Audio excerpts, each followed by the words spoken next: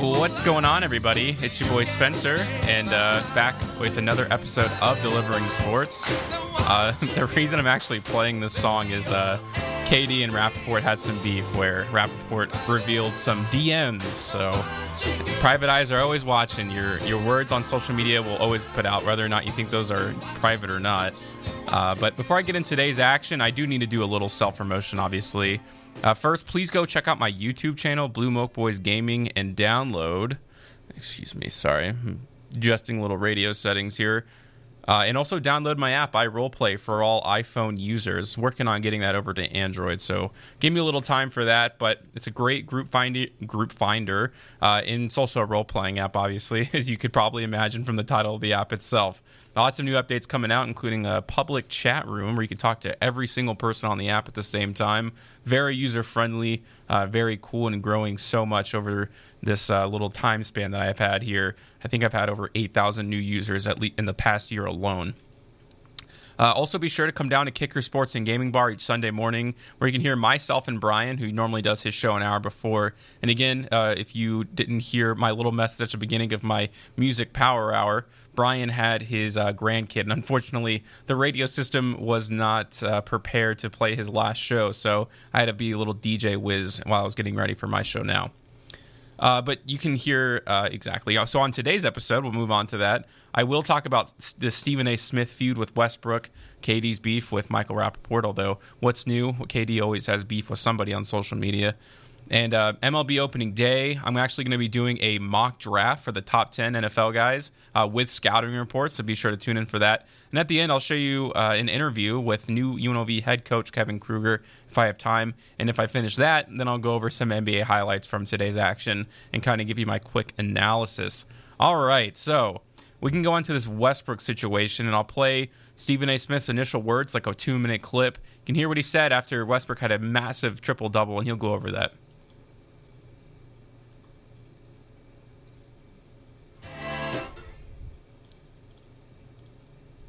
I believe her name is Nina, if I remember correctly. Yes. I first want to respond to some of the things that she had to say, because she had some jabs to throw in my direction. Westbrook is a serious brother. He's real and authentic in every way, and I have nothing but the utmost profound respect for him as a man. I truly mean that. And you know, with a lot of people, I can joke around, but not when it comes to Westbrook, because that ain't his style. You know, you don't joke when it comes to him. And I respect that. So I'm going to be as real and as authentic as I possibly can be. Westbrook's numbers last night mean absolutely nothing to me, because even though that's great numbers, that's what Westbrook can do. We all know this. He's a former league MVP. He's the most athletic point guard we have ever seen in NBA history. He's been, I believe it was 4 conference finals in his career. We know this, but here's the reality of the situation. Russell Westbrook, when we look at his game, it's the same stuff every year. Kevin Durant departs. You don't make it out of the first round until you get to Houston last year. Last year in Houston, he was an MVP candidate, averaging 27, 7, and 7, okay? But in the playoffs, they obviously folded because they were going up against the Lakers and they were just overmatched. We understand that. You want out. So what do? You end up going to Washington. Now, I understand that I get to look at coaching because Scott Brooks should have some explaining to do to have the absolute worst defense in basketball. Any coach that has the worst defense in basketball should have some explaining to do. They are ranked 30th in the league in points allowed. But Bradley Beal and you are in the backcourt together, and y'all are 17 and 28 in the Eastern Conference. And you're Russell Westbrook, and I want to remind everybody who the teammates have been. Kevin Durant. Now, Russell Westbrook's getting paid over $200 million. And damn it, the fervor he brings to the game, I understand him getting that money. But in terms of results, Kevin Durant was your teammate. Harden was your teammate not once but twice. Reggie Jackson was your teammate. Serge Ibaka was your teammate. Victor Oladipo was your teammate. Paul George was your teammate. Bradley Beal is your teammate. I mean, damn. You've played with some great players over the years, some talent, and not a single title to show for it. So to me, if I'm going to look at everybody else, whether it's LeBron and Kyrie and Steph and everybody else, I got to look at that too. The numbers are the numbers. That's Russell Westbrook. He could do that to anybody. But I'm at a point in time in his career where it's like, it ain't about that no more. It's about whether or not you can get to another level to win the chip. Yeah, so I like that Stephen A. Smith at least preferenced his response by separating him from as a player and as a man. In case you guys don't know, I did a little research. Westbrook heads a foundation called Why Not. The website is whynotfoundation.org, and it's all about helping local communities all around the country. I saw in there recently that he did a food drive in L.A. for Thanksgiving, or I guess you say last Thanksgiving, and gave out some shoes to those in need in D.C., assumingly the less fortunate. Which is really nice. So I agree with him. I think Westbrook is a really nice guy, and I think he really does care about the game outside. Now, does his 35-point, 21 assist, and 14 rebound performance against the Pacers mean nothing? I've never seen something like that in my lifetime, that's for sure. I think we can all agree that's one of the most incredible performances we have ever seen, at least for me. So clearly it means more than nothing. Now, onto his point about the long-term implications of Westbrook's performances, sure, it doesn't look good. In OKC, they actually attempted to build a team around him, getting him someone like a Paul George. In fact, Westbrook has averaged a triple-double in 4 of the past 5 seasons, and yet has never been in the top 3 in the West in any of those years, and obviously now you can add to that list the East. In case you were wondering, Oscar Robinson's triple-double season brought the Cincinnati Royals, wow, it's really old, right, to the 2nd seed. He's always compared to him, so I thought, you know what, that's what I should look for. I also have to say that there were only 9 teams in the league at the time, so who knows if that holds any merit, but he did better than him, technically speaking. Westbrook's biggest downfall, in my opinion, has been his shooting percentage. He's only had 1 season of shooting over 45%, and he's never been above 50 in those 45s, and every other season below 45%. One thing I've always noticed about him is that he never really keeps his teammate warm. Well, in that performance specifically, obviously, you would go ahead and say, yes, his teammates were probably pretty involved. He had 21 assists. But I'm talking on a regular basis.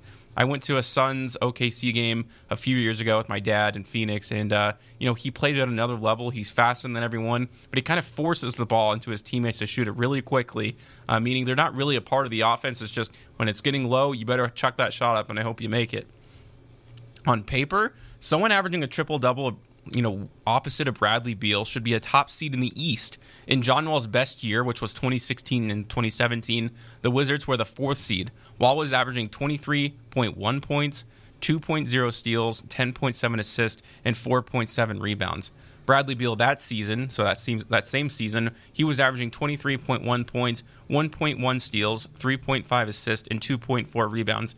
I'll also note that they really didn't have a ton of talent on that team either. I think they had guys like Mahimni and Al-Farouq Aminu, stuff like that. So no all-stars opposite of them at all.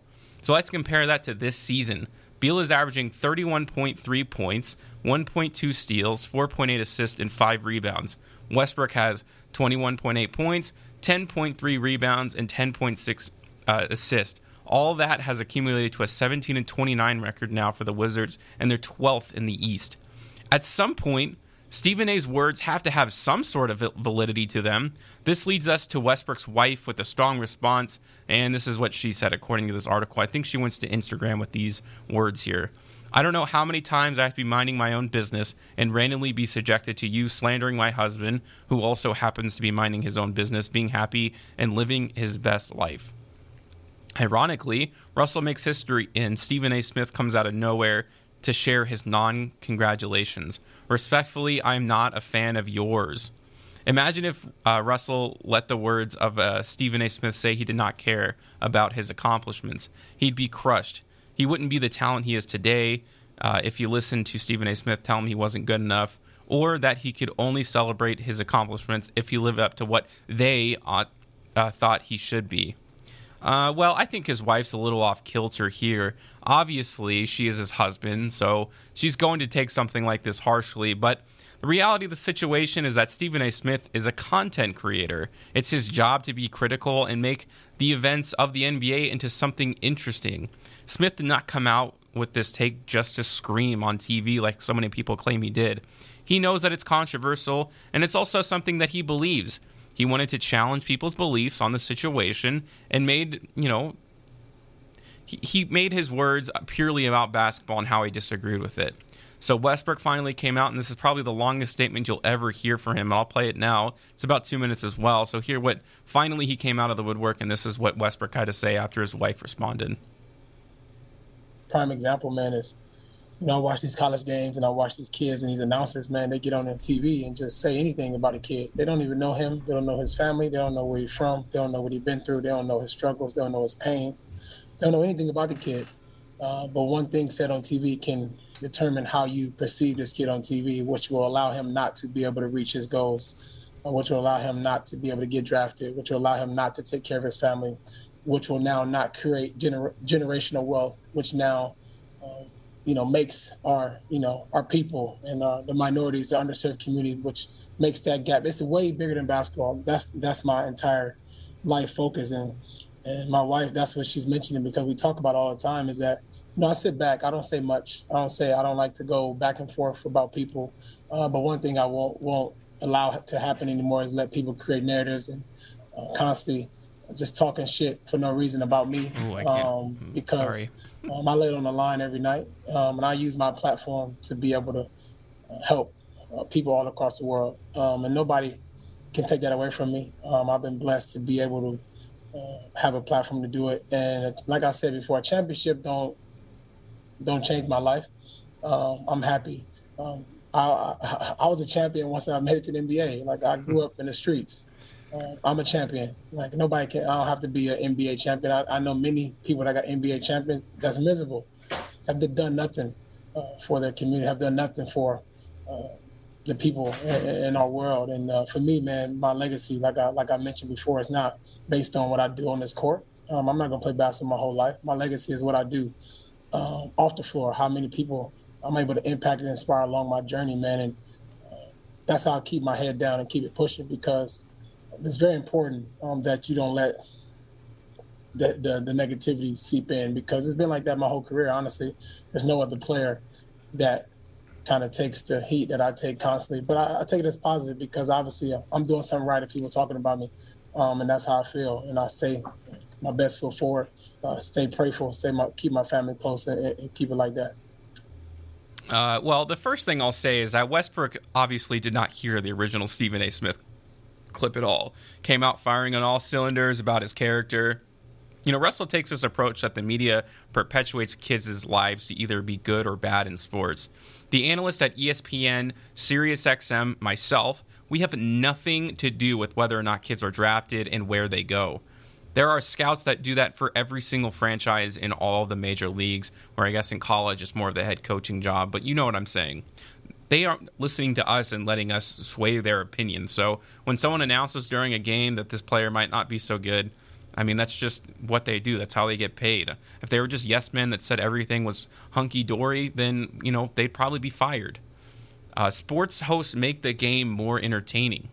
They elevate sports to another level, are the reason Westbrook can make as much as he does. The other reality is that not everybody can make it. There will be kids that spend their entire lives, early, believing they can make the pros, but they'll fall short of that no matter how much, they work on their craft. It's the nature of competition. It's the nature of the NBA, the NHL, MLB. You can go down the list. For Westbrook, he has to understand that fame comes with a price too. He has to be willing to accept that he will receive criticism for anything that he does, always, like every other big sports figure was. Think about how successful LeBron James is and how much flack he gets on social media when there's stuff that has absolutely nothing to do about him. Sports cannot exist in a world where everyone thinks everything is amazing. Conflict and competition are why we love sports. More than anything, it's a part of life. I don't mean to get philosophical. It's not my point. What I'm trying to say is that sports analysts are allowed to think badly of other players from a professional standpoint and have their own opinion. And if the player truly is a bad person, well, then they can say that too. But I'm talking more, on me, like on a scouting report list or as I watch a game, something like that. More NBA beef, of course, and between Michael Rappaport and Kevin Durant. Actually, this started all the way back in December 2020 after an interview between Charles Barkley and Kevin Durant. So I'm going to play that now. It's a pretty short clip. You can listen to it. So you really just been working on your game, trying to get back your timing and conditioning, really, to be honest, correct? Yeah.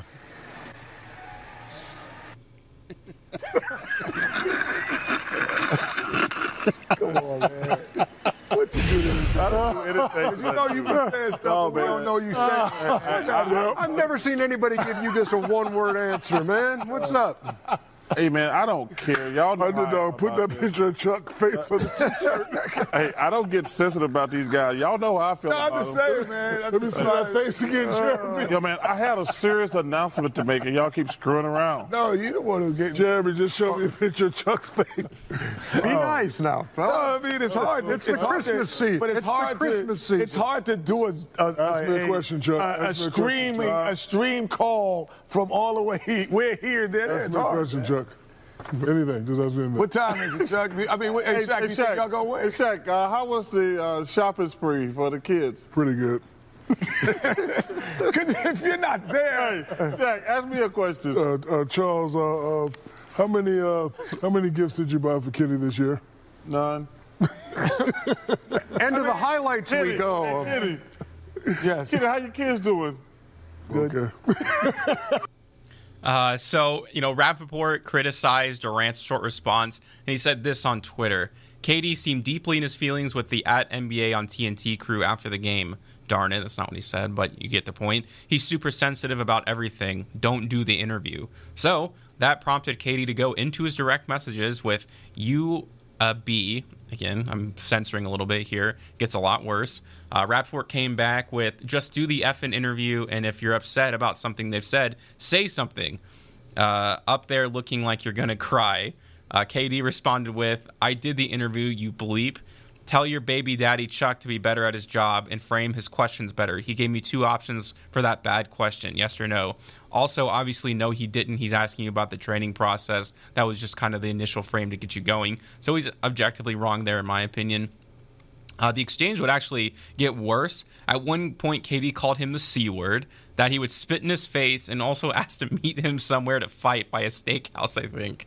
KD actually does blow up his DMs a lot with horrific things, which is hilarious if you watch Howard Stern, because you know how awful he is to the staff and the fantasy league they do there. And I'm not a Michael Rappaport stan, too. I'll just say that in case you guys think that I'm kind of taking his side on this. Kevin Durant's way out of pocket. But the first topic to discuss here is whether or not Michael should be going public on Twitter about some DMs. In my mind, you're talking on social media, which means everything is public domain anyways. You can't get unhinged online because you aren't posting it on the main timeline. It seems a little goofy to do something like that, but he was being a little extreme about it, and you can check out the direct messages. Those were just some of them that I told you about.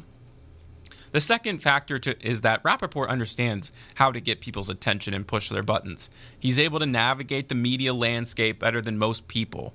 When he feels his interaction rates aren't where he wants them to be, he can easily create the buzz he's looking for. The guy has so many conflicts going on at one time, he just has to choose which one he wants to go public with. I'm sure his DMs are constantly flooded with other celebrities saying something bad about him. The other major part about this is Kevin Durant's response that started this all, like I said. This connects well with the Westbrook-Stephen A. Smith situation I just talked about.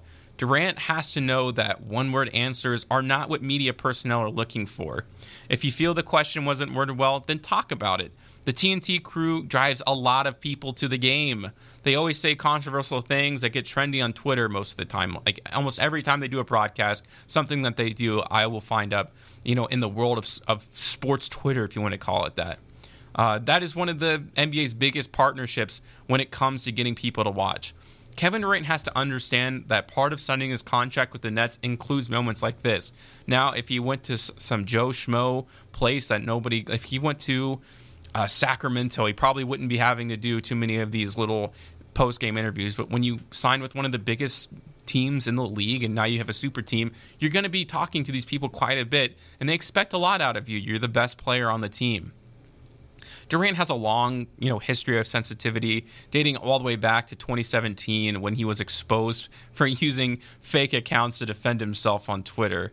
It's strange to see one of the greatest basketball players of all time be subjected to behavior like this. All the other players on the top 10 list, like MJ and LeBron, have controlled their narrative like quite well, as we've seen. They've never responded to criticism and are always the cool heads, like the cool guys, like you say. Cooler heads will prevail is kind of the idea I'm going for. And Durant is definitely not that at all. And this was his response because he got fined $50,000.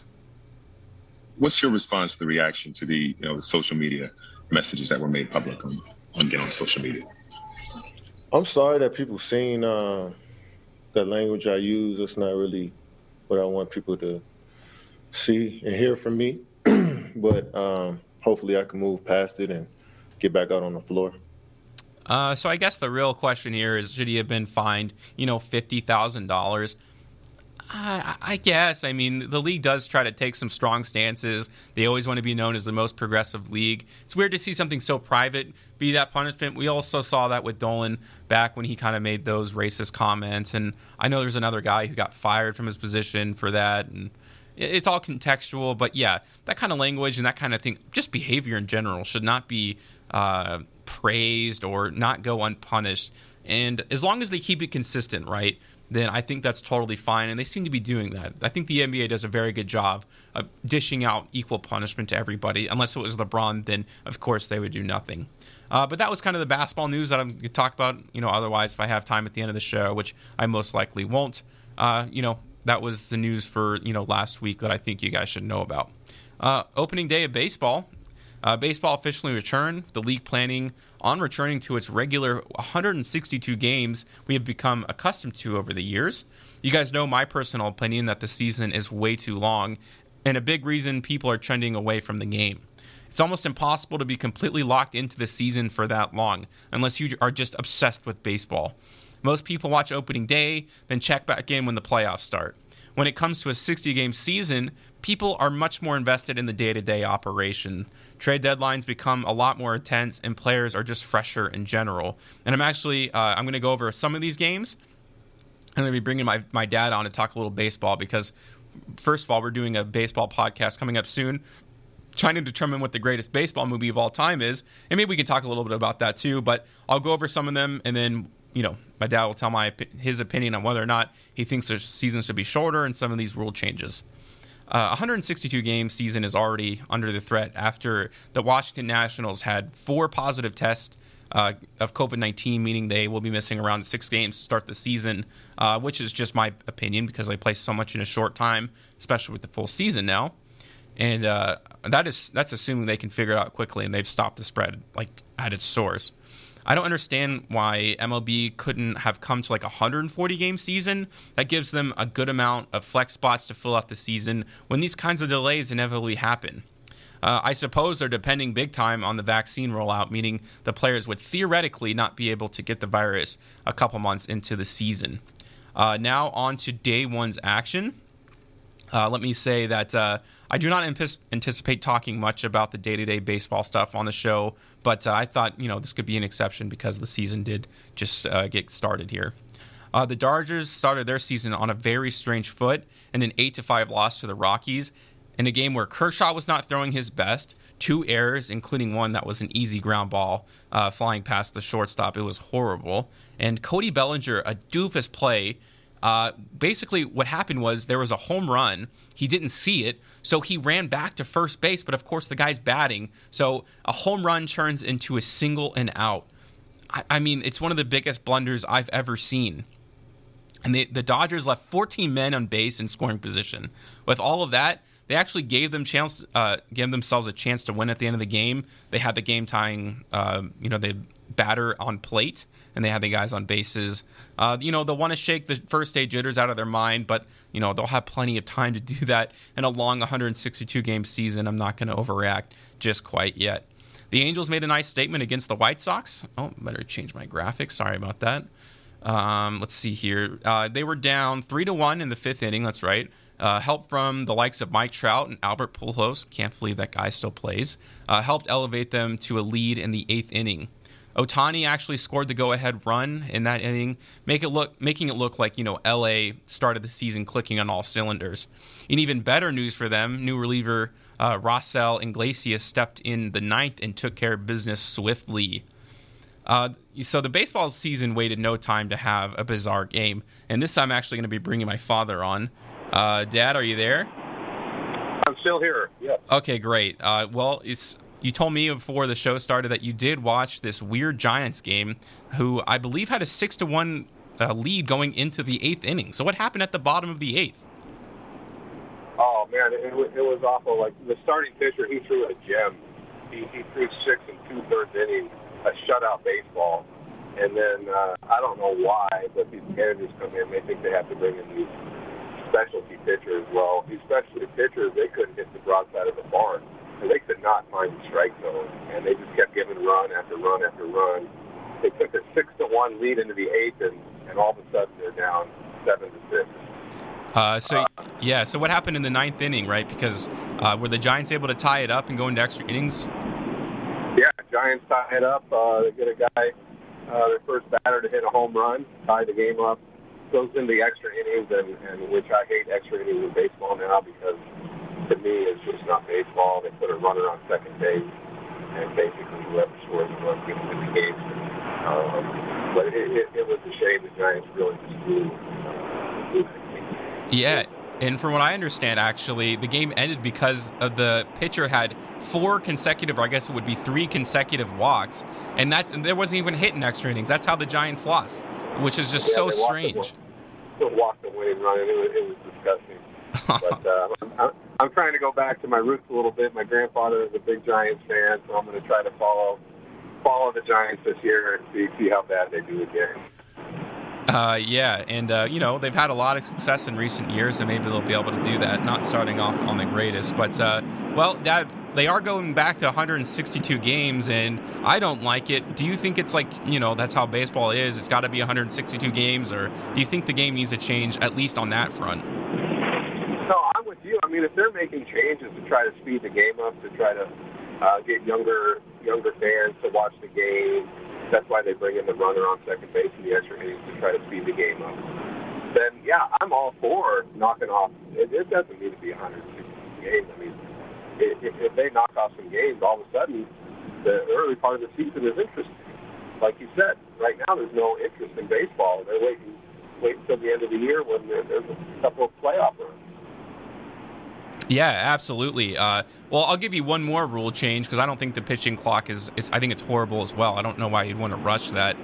What about a 7-game innings? Do you think that would change the game too drastically?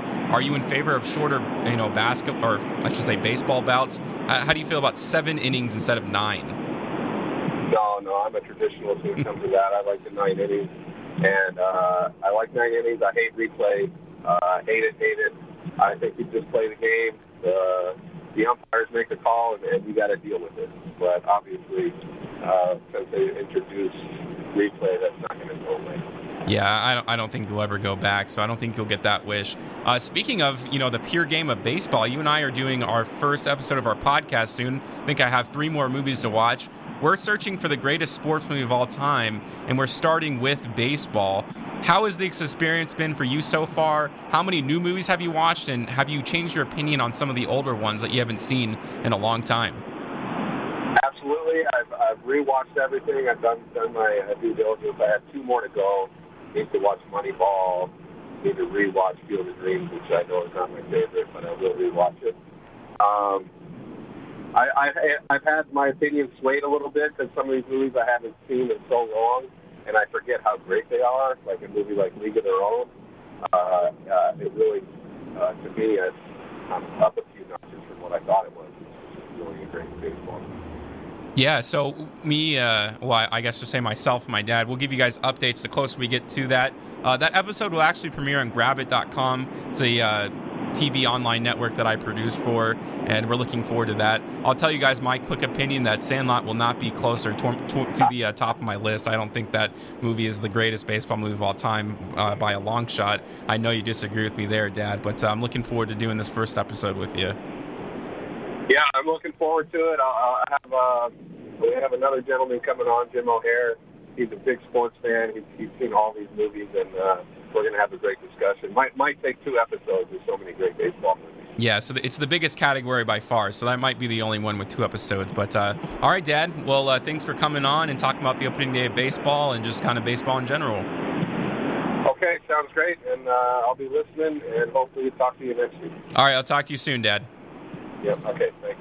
All right. So, yeah, that was that Giants game, and that podcast is coming up. We're really excited about that. We'll continue through a few more of the baseball games. I'm not going to go over all of them. I wasn't able to, obviously, watch every game. These are just kind of my big notes from it. The Astros continue to show that, no matter how much they're hated, they're simply just one of the best teams in baseball still. In a shower of boos from the Oakland A's fans, Houston managed to secure an 8-1 victory, further cementing, the idea that they blatantly cheated with 0 repercussions from the league's front office. 2020 Cy Young winner Shane Bieber started his campaign on a strong note with 12 strikeouts versus the Cleveland Indians, but they fell short in a 3-2 loss. Roberto Perez actually got the game close with his 2-run homer in the 9th, but it wasn't enough to close the gap, unfortunately. Well, yeah, sure. If you're a fan, I would be unfortunate. I don't really care. Remember how I said baseball waited no time for bizarre games? Well, the Giants weren't the only ones. The Arizona Diamondbacks became the first team in MLB history to have 4 home runs in the same inning. With that being said, they found a way to lose the game 8-7 to the Padres. In that game, Manny Machado and Fernando Tatis Jr. combined for 1 of 10 at the plate, adding even more to the mysticism of that game, which, deserves to be watched, at least just from a spectacle standpoint, on how that came to be. The only other game worth mentioning was the Cubs. Since they're on the verge of a complete meltdown, I'm also a Cubs fan. I kind of inherited that from the family. The 2016 squad that shocked the world is now being held up by one of the worst pitching crews in Major League. They lose to the Padres 5-3, or the Pirates, I should say, 5-3. While there's a whole season left to play, it would not surprise me to see Anthony Rizzo, Chris Bryant, and Javier Baez gone by the midpoint of the season during the trade deadline. In this hypothetical world where that happens and the Cubs go back to being the worst team in baseball, would that make their run worth it in 2016? Absolutely. Selling out for one championship will always be better than making the playoffs every year with no actual chance to go all the way. That's how I feel about it. Moving on here, the NFL draft is quickly approaching us. I'm going to try and do some content each week leading up to it. I think it's on April 30th. And I'm going to give you my scouting report and mock draft for the top 10 picks so you guys can have a better understanding when the day comes. Next week, I'm going to try to do a little bit of a Raiders mock draft since we are here in Vegas. And then the next week after that, who knows, maybe I'll give some of my best sleeper picks and my scouting analysis there. So let's just dive right into it. At number 1, I think we all know the Jaguars will be selecting. So is Trevor Lawrence the best QB prospect in the draft? Or I should say the biggest QB prospect since Andrew Luck. Firstly, his decision-making is top-notch. He has an incredible ability to discern what the best kind of pass is to make in order for his receivers to be in the best possible situation. Let's see here. Whether that be a lob pass, a bullet pass, or, the back shoulder, he always seems to pick the right one. He puts a tremendous amount of trust in his receivers, meaning it will be the key to his success in the NFL. Jacksonville will have to spend a significant amount of time ensuring their skill position players know exactly where to be. Otherwise, it could lead to some turnovers during the season. Lawrence also has the ability to read defenses and more specifically body language. He understands the fundamentals of player positioning and the way they orientate their bodies to cover players. You have to watch the game tape. I can't show you any now because I'll be, taking off the interwebs faster than I can finish the show. But another thing about Lawrence is despite the fact that he's 6'6", he's quite fast on his feet. There were times that Clemson used the read option in the red zone, and Lawrence opted to keep the ball, and he outran defensive ends for touchdowns, which could translate very easily to the NFL, although technically those guys will be a little faster. It'll depend on the matchup. He isn't perfect like a lot of people make him out to seem. He actually has a little bit of an issue with his fundamentals when it comes to footwork. He'll often spread his legs out too far, forcing him to overcompensate with his arm in short accuracy when he's being blitzed. Beyond that, he seems way too willing to take massive shots. he's just going to get himself injured. He's got to learn sometimes the sack's a little better, or, throw the ball out just a little bit earlier. That comes with experience, so I think he'll be okay there. And, he'll have every chance in the world to be successful with his new head coach. At number 2, I believe the Jets will be taking quarterback Zach Wilson out of BYU. I know they have Sam Darnold, but everybody seems to think this is the consensus pick. They're not going to want to roll with Sam Darnold with this new regime they brought in. That's just not usually how it works. And, on draft day, you will hear Patrick Mahomes in the same sentence as Wilson from various analysts, mostly for his playmaking ability. He has no issue stepping up in the pocket and firing rockets down the field, not having to even formally plant his feet. The worst thing about him is where he played. BYU faced the likes of Navy, Louisiana Tech, and Texas State en route to their 11-1 record. Every opponent they faced was just simply inferior. On top of that, Wilson was one of the most protected QBs in the entire country. The Jets will want to figure that out as fast as they can, considering they gave up the 9th most sacks in the league last year at 43. It is worth noting that when he was pressured, he did perform quite well. His decision-making is probably the best thing about him. I watched a video, the guy's name was, I think, Samuel Gold, the other day, and he said that 1% of his throws were quote-unquote turnover-worthy when the national average was above 3. So that's a really big difference, and, he was just smart with the ball and where he placed it. Zach will have to work really hard in the offseason on reading defenses better. Unlike Trevor Lawrence, he doesn't showcase the ability to anticipate defensive behaviors or read body language for that matter, which is just a whole nother level, and that's what makes Trevor just so good. I think he'll also have to develop in making the game easier for himself. He too often looked for bigger plays that weren't open and ignored the open receiver on a short route. Again, I think he'll be fine, and, he's just one of those big names out there that just rocketed up, I think, after the season was over. At number 3, I'm not convinced the 49ers will take a quarterback. Jimmy Garoppolo took them to the Super Bowl just 2 years ago, and maybe they feel they're a playmaker and health, more importantly, away from getting back, all the way. With that being said, I'm not sure they'll be able to pass up Justin Fields in this position. The only other player I'll say right now that I think is worth giving up 3 first-round picks is Sewell, the offensive tackle out of Oregon. Kyle Pitts is too injured, and Sewell is he opted out last season, so it's probably why I haven't heard too much about him. But he's like a generational talent on the offensive line. So if it's not Justin Fields, to me, it's Sewell. And that's my take. And I also just want to mention that it will not be Mac Jones, despite everything that you've said. Mac Jones is not the 3rd overall pick in this draft, and he sure as heck is not worth giving up 3 first-rounders for. For the past decade, Ohio State quarterbacks have relied heavily on athleticism like Cardale Jones, Dwayne Haskins, and Terrell Pryor. While Justin Fields' 4.44 40-yard dash on his pro day sure seems to continue that trend, he does a lot more than that. He has one of the most accurate arms in the entire draft and can make throws at all 3 levels. Another great thing about him is just how tough he is. We all know about that nasty hit he took against Clemson last year, and that would have sidelined the majority of QBs for weeks. Instead, he got himself out there, and he had a heck of a game against Alabama in the national championship, where their defense ultimately, let him down more, and the team, I guess you could say. Fields shows a great desire to receive coaching and improve upon his mistakes on a weekly basis. With that in mind, he has to get a better pocket awareness.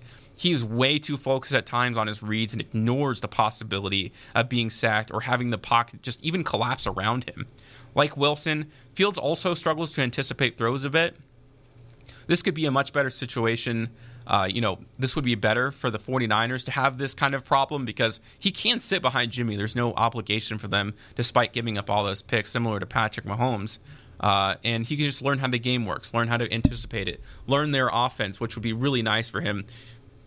And probably the best possible scenario and team for him to end up going on. Plus, we all know Kyle Shanahan is one of the best offensive coordinators in the game in San Francisco. At number 4, I think Atlanta is completely fine with Matt Ryan being their QB for now.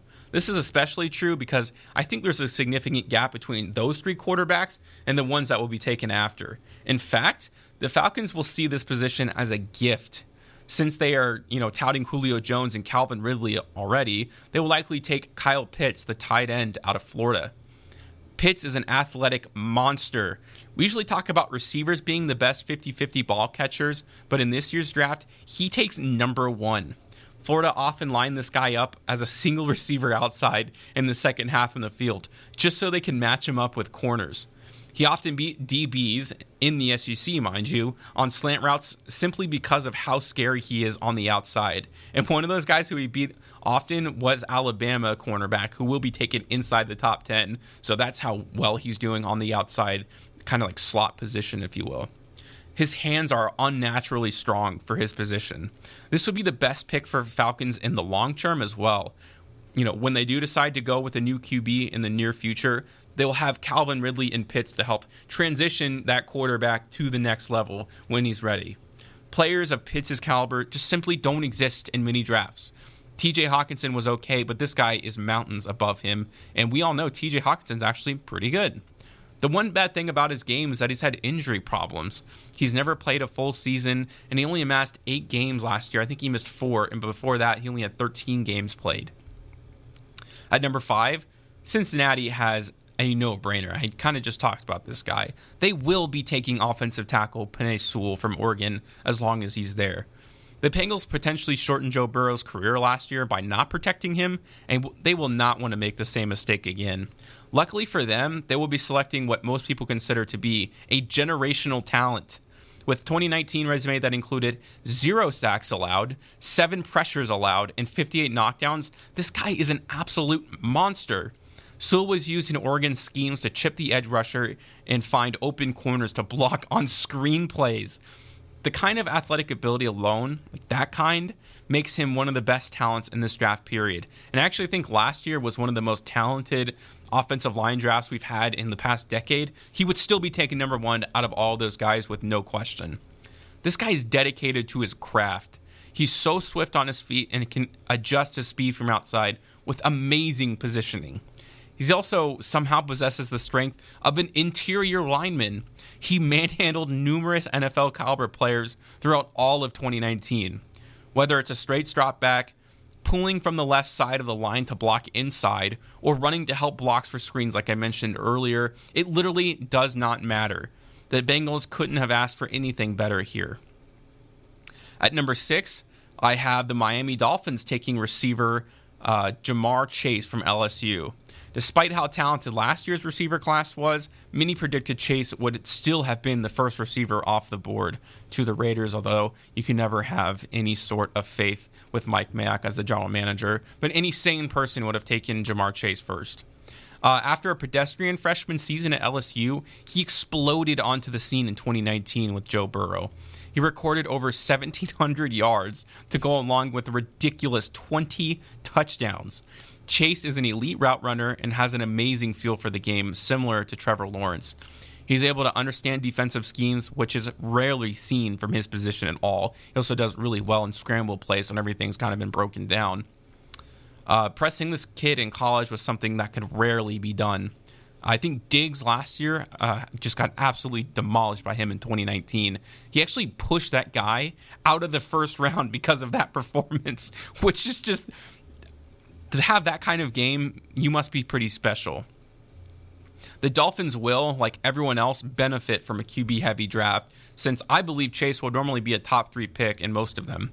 The only thing worth mentioning against his game is that he's only 6'1" and would not be classified as an athletic freak when it comes to jumping up. He's just a very technically sound and one of the smartest receivers, I think, that will be in the league for a long time. At number 7, the Lions sure would have wished to see Ja'Marr Chase to them here, but I just don't think that'll be the case. Instead, they'll have to settle, I say that in quotes, settle for Devontae Smith. The 2020 Heisman winner was an absolute beast. He had 117 receptions for 1,856 yards and 23 touchdowns. Like Chase, he is also 6'1". Like many Alabama receivers, he also has game-breaking speed. They used him in numerous sets, meaning they wanted to do anything they could to put the ball in his hands. When he isn't being pressed, it's near impossible for most corners to stay with him. He's basically a slower Henry Ruggs, slightly slower, let me say that, but with skill added on top of it.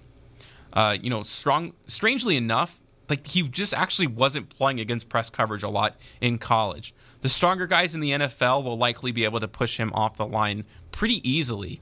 Many people think that Detroit will be looking to take a QB here, but considering the best prospect left in this draft, quarterback-wise is Mac Jones, and you could say Trey as well, but not to me. Can you even discern him from Jared Goff that significantly? On top of that, I can't think of a worse situation to place a rookie QB in, so that's why I have him there. At number 8, I think Carolina will select Mac Jones. While his hype this offseason won't produce a top 3 pick like many are predicting, it will be enough to propel him into the top 10. Jones projects to be the prototypical Tom Brady-like quarterback from yesteryear.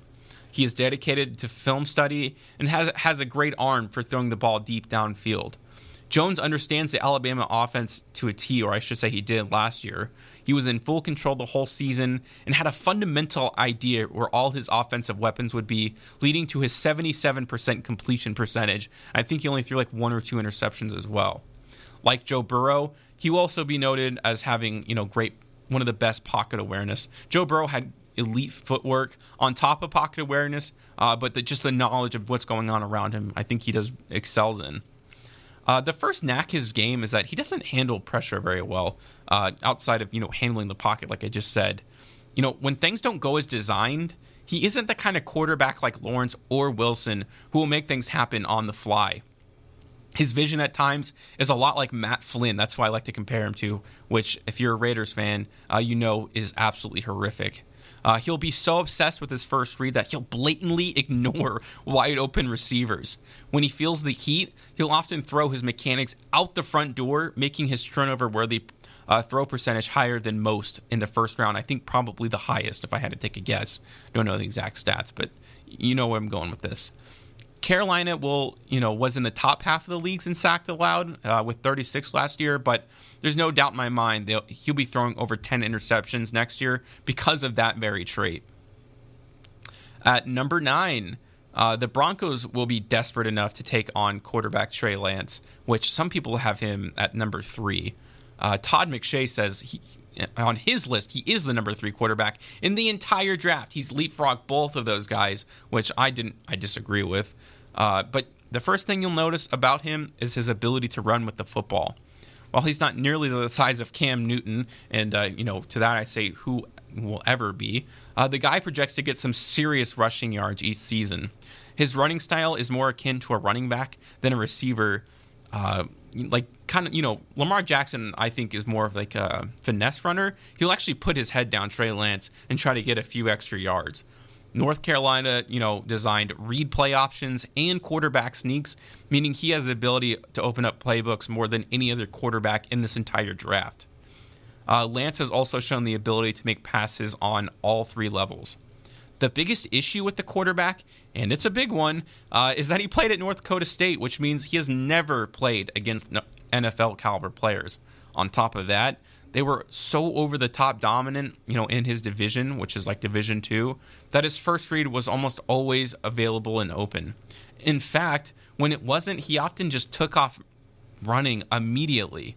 In order to succeed in the NFL, he will have to be able to go through his reads, or he just simply won't make it in the league. His arm strength also leaves a lot to be desired, in my opinion. Finally, at number 10, the Cowboys will thank their stars for an offensive-heavy top 10 and take cornerback Patrick Surtain the second. The corner has some of the best handwork from a corner I've seen coming out of the draft in the past 2 years. He has the ability to push receivers off their route and close off their catching lanes rather than letting them open up for potential throws from the quarterback. His hip work is something to be admired, and he reads opposing receivers' hips like a book. He has a feel for the game similar to Jamar Chase, like on the opposite side of the ball, I guess, which is an intangible trait that cannot be caught. I wish, I can't think of his name now, the safety for the Raiders would be able to do that, Jonathan Abrams, but we all know that is not going to happen. The only problem is that he doesn't do well against bigger opponents, nor would you want him matched up on the slot. He thrives on disrupting his matchups at the line of scrimmage, and if he can't control that pace of play, he struggles. Many scouts say he lacks the speed to stay with receivers deep down the field as well. He played a lot of man-to-man snaps, and I think he would actually do probably better in those intermediate zones on the outside where he basically excels and is able to read. Also gives him more of a chance to just kind of get a feel for the game instead of sticking on his opponent. The Cowboys are desperate for defense, and he's definitely the best option available. It's as simple as that. Looks like I have about 4 minutes here. I was going to play some of that interview, but it's such a short amount of time. I'll just go over some NBA action tonight. Quickly give you my rundown, some guys to take a look at. The Memphis Grizzlies beat the Minnesota Timberwolves 120-108. Top performer from that matchup was Jonas Valanciunas. He had 19 points, 11 rebounds. On the other side, in a losing effort, to no one's surprise, Karl Anthony Towns had 30 points, 16 rebounds, 2 assists, 1 steal, and 1 block. I think Anthony Edwards also had a decent game. He had 22 points, 3 rebounds, and 6 assists on 9 of 14 shooting. And obviously, he's having quite the bounce back. I couldn't say bounce back year. It's his rookie season. But, he was kind of horrible in the first half of the season, and now he's really starting to progress. He will win Rookie of the Year simply because LaMelo Ball is out. Other games, I have the Charlotte Hornets, who many thought would just fall off the face of the planet, are actually playing quite well. They had a 114-97 victory over the Indiana Pacers. Miles Bridges led the Hornets with 23 points, 10 rebounds, 1 assist, 2 steals, and 1 block. Top performer for the Indiana Pacers, who should have never let go of their head coach, was one of the biggest mistakes their franchise has ever made because they hired somebody who isn't as good. He had 16 points, 4 rebounds, 5 assists, and 2 steals. Going on to the New York Knicks, who are just sliding right now, unfortunately. I guess, I like to keep track with them, and I think everybody does. The most valuable franchise outside of probably the Lakers and the league, if not the most valuable. They lost again. They recently lost to the Timberwolves, the Miami Heat, and now the Mavericks, 99-86. Luka Doncic, to no one's surprise, was the top performer for their team. 26 points, 8 rebounds, 7 assists, and 1 steal. Julius Randle had a decent stat line, but one of his worst performances, in my opinion, of recent memory. 14 points, 8 rebounds, 11 assists on 5 of 20 shooting. 20% is not going to get it done in most games.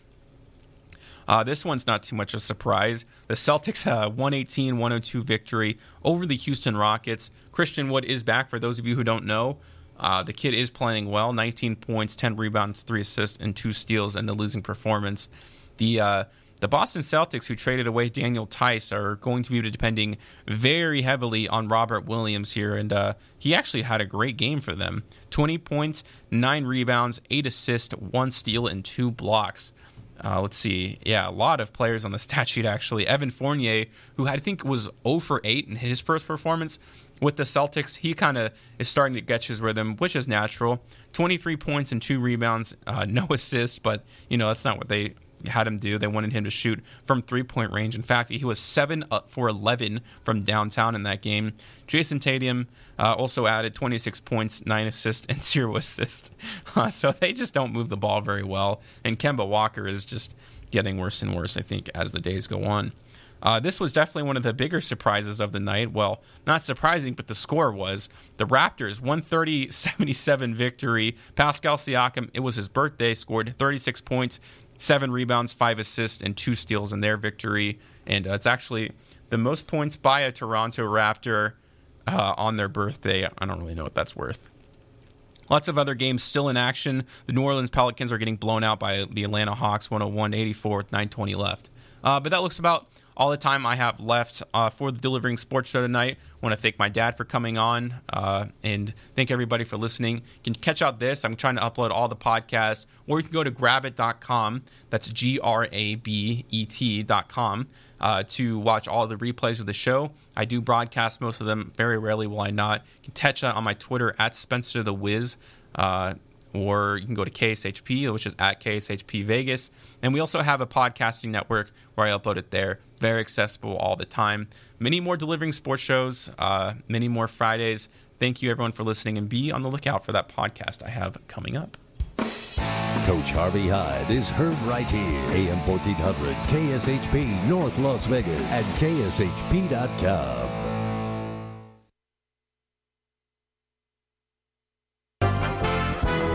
USA Radio News. I'm Brandon Gunther. The suspect in the deadly Friday attack on the Capitol has been identified as 25-year-old Noah Green of Indiana.